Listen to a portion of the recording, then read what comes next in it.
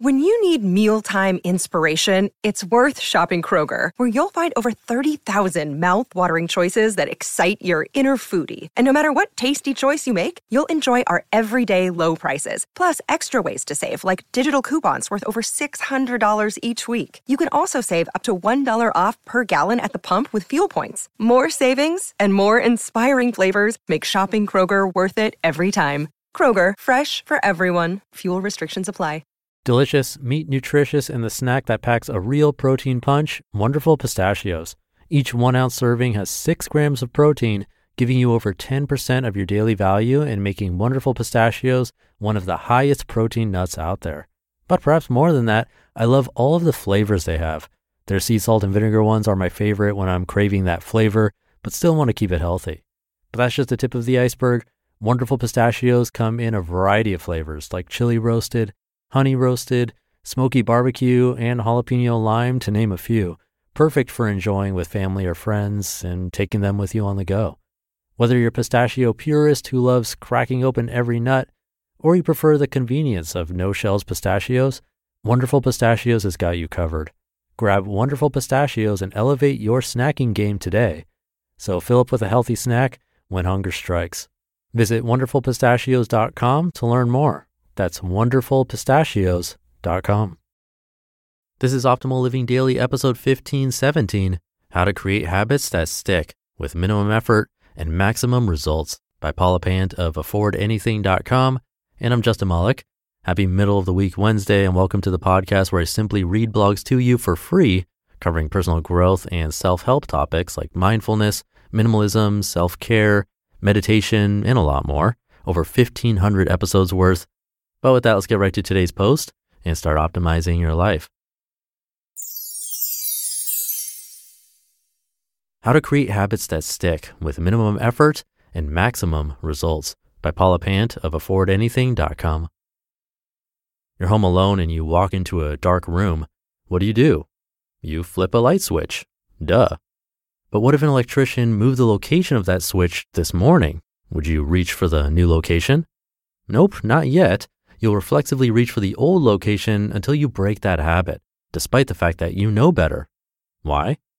Habits are more powerful than memory or knowledge. Successful people use this to their advantage. Here's how.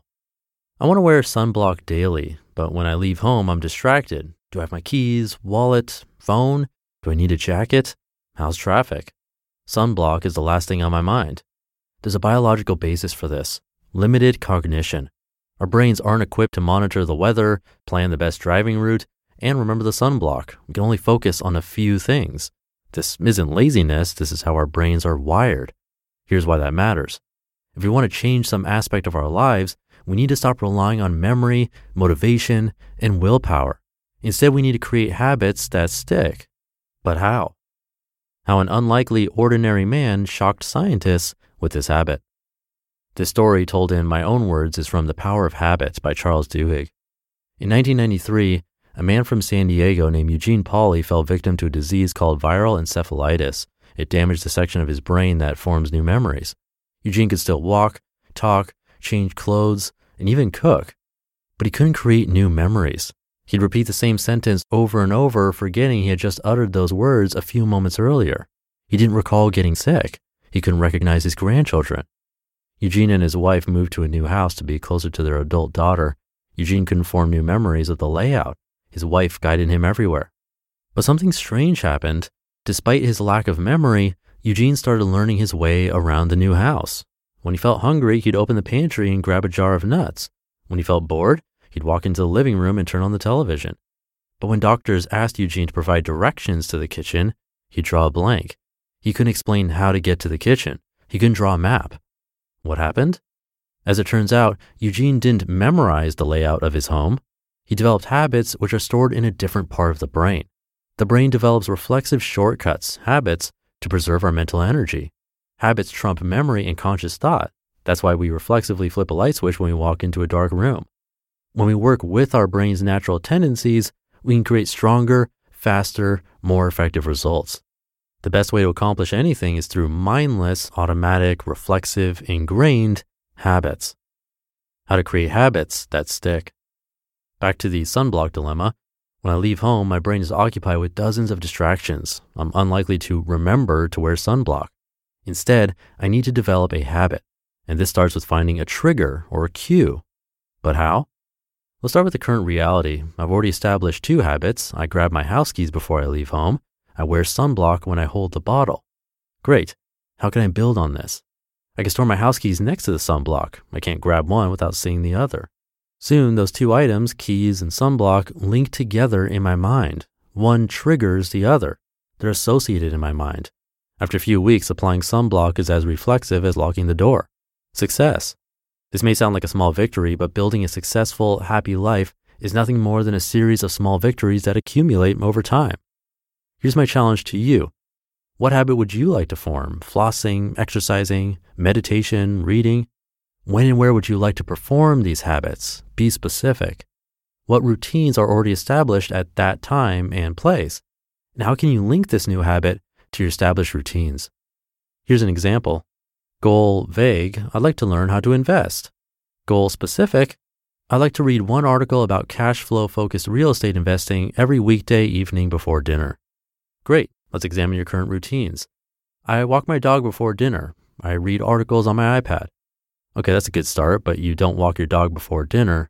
You return home from walking your dog. What happens next? I put the dog's leash in a drawer. I wash my hands in the hallway bathroom. Then I go to the kitchen. Excellent. Let's brainstorm ways we can connect those dots. Idea number 1, I keep my iPad in the dog leash drawer. Idea number 2, I keep my iPad in the hallway bathroom. Or idea number 3, I keep my iPad on the kitchen counter. Perfect. You're linking a desired new habit into an existing routine. See why that works? This is how to create habits that stick. You might be thinking, who cares? You read 1 article a day, big deal. But in 4 months, you'll read 100 plus articles.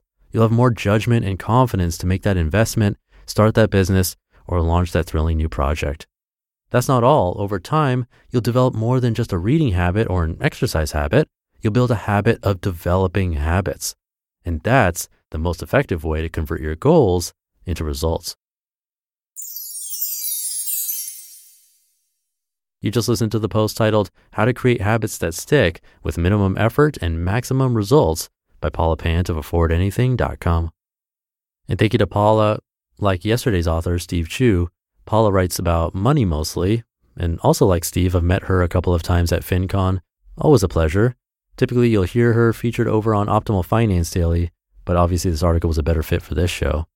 As she said, in 4 months, you'll have read over 100 articles if you follow that 1 article a day habit. In 4 years, that's almost 1,500. So if you've been listening since 2015 when I started this podcast, you've listened to over 1,500 episodes. That's an amazing habit to build. I've learned a lot. I'm sure you have too. And those tips and examples are great. People who study habits would likely agree. If you can set up a trigger so that's something you already do every day, like getting ready for bed, if you can somehow tie that to the new habit you want to build, that'll increase your odds of success for sure. It sounds simple or overly easy, but try it out. Add that little cue into your current routine and see what happens. Definitely won't hurt. That'll do it for today. Have a great weekend if you're listening in real time. Happy middle of the week, and I'll catch you tomorrow with a post from Tynan, where your optimal life awaits.